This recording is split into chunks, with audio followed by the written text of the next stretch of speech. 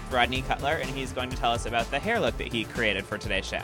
So this is really quite a simple look. We wanted the girls to have a look like if they did it themselves. Very young, very fresh. The clothes are so beautiful, but we wanted to bring a real youthful look to the hair. The first step, we prep the hair with the Cutler volumizing spray. That's going to create some fullness to the hair and give it some grip. Then what we're doing is we're finishing it off with the Redken hairspray. That's a very light spray, so we want to be able to brush it out. The idea is that you're sort of creating some texture into the hair, so when you pull it back, it's easy to get that shape, and we don't want it to look clean. So what we're doing is we're loosely backcombing the hair just to create some texture into the hair. The idea is that we're going to get this nice dry matte finish. We don't want any shine, and it's also going to create some sort of body and fullness into the hair, so when we pull it back, it really sort of sets it up, and it's really quite simple. What we do is we pull this in, and you just lightly brush the hair out with your hands.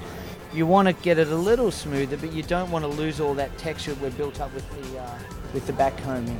And you're pulling it nice and low, securing it with a ponytail, and then all we're going to do is wrap a very loose, messy bun into it, and it sits really close to the head.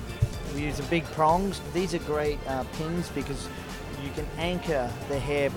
See how you anchor that in? Push it and then reverse it, and that will create that support. First start with these types of pins, and then you go to the bobby pins. The bobby pins are the ones that close, because this is really going to hold the whole hairstyle in place. A little bit of hairspray to finish off.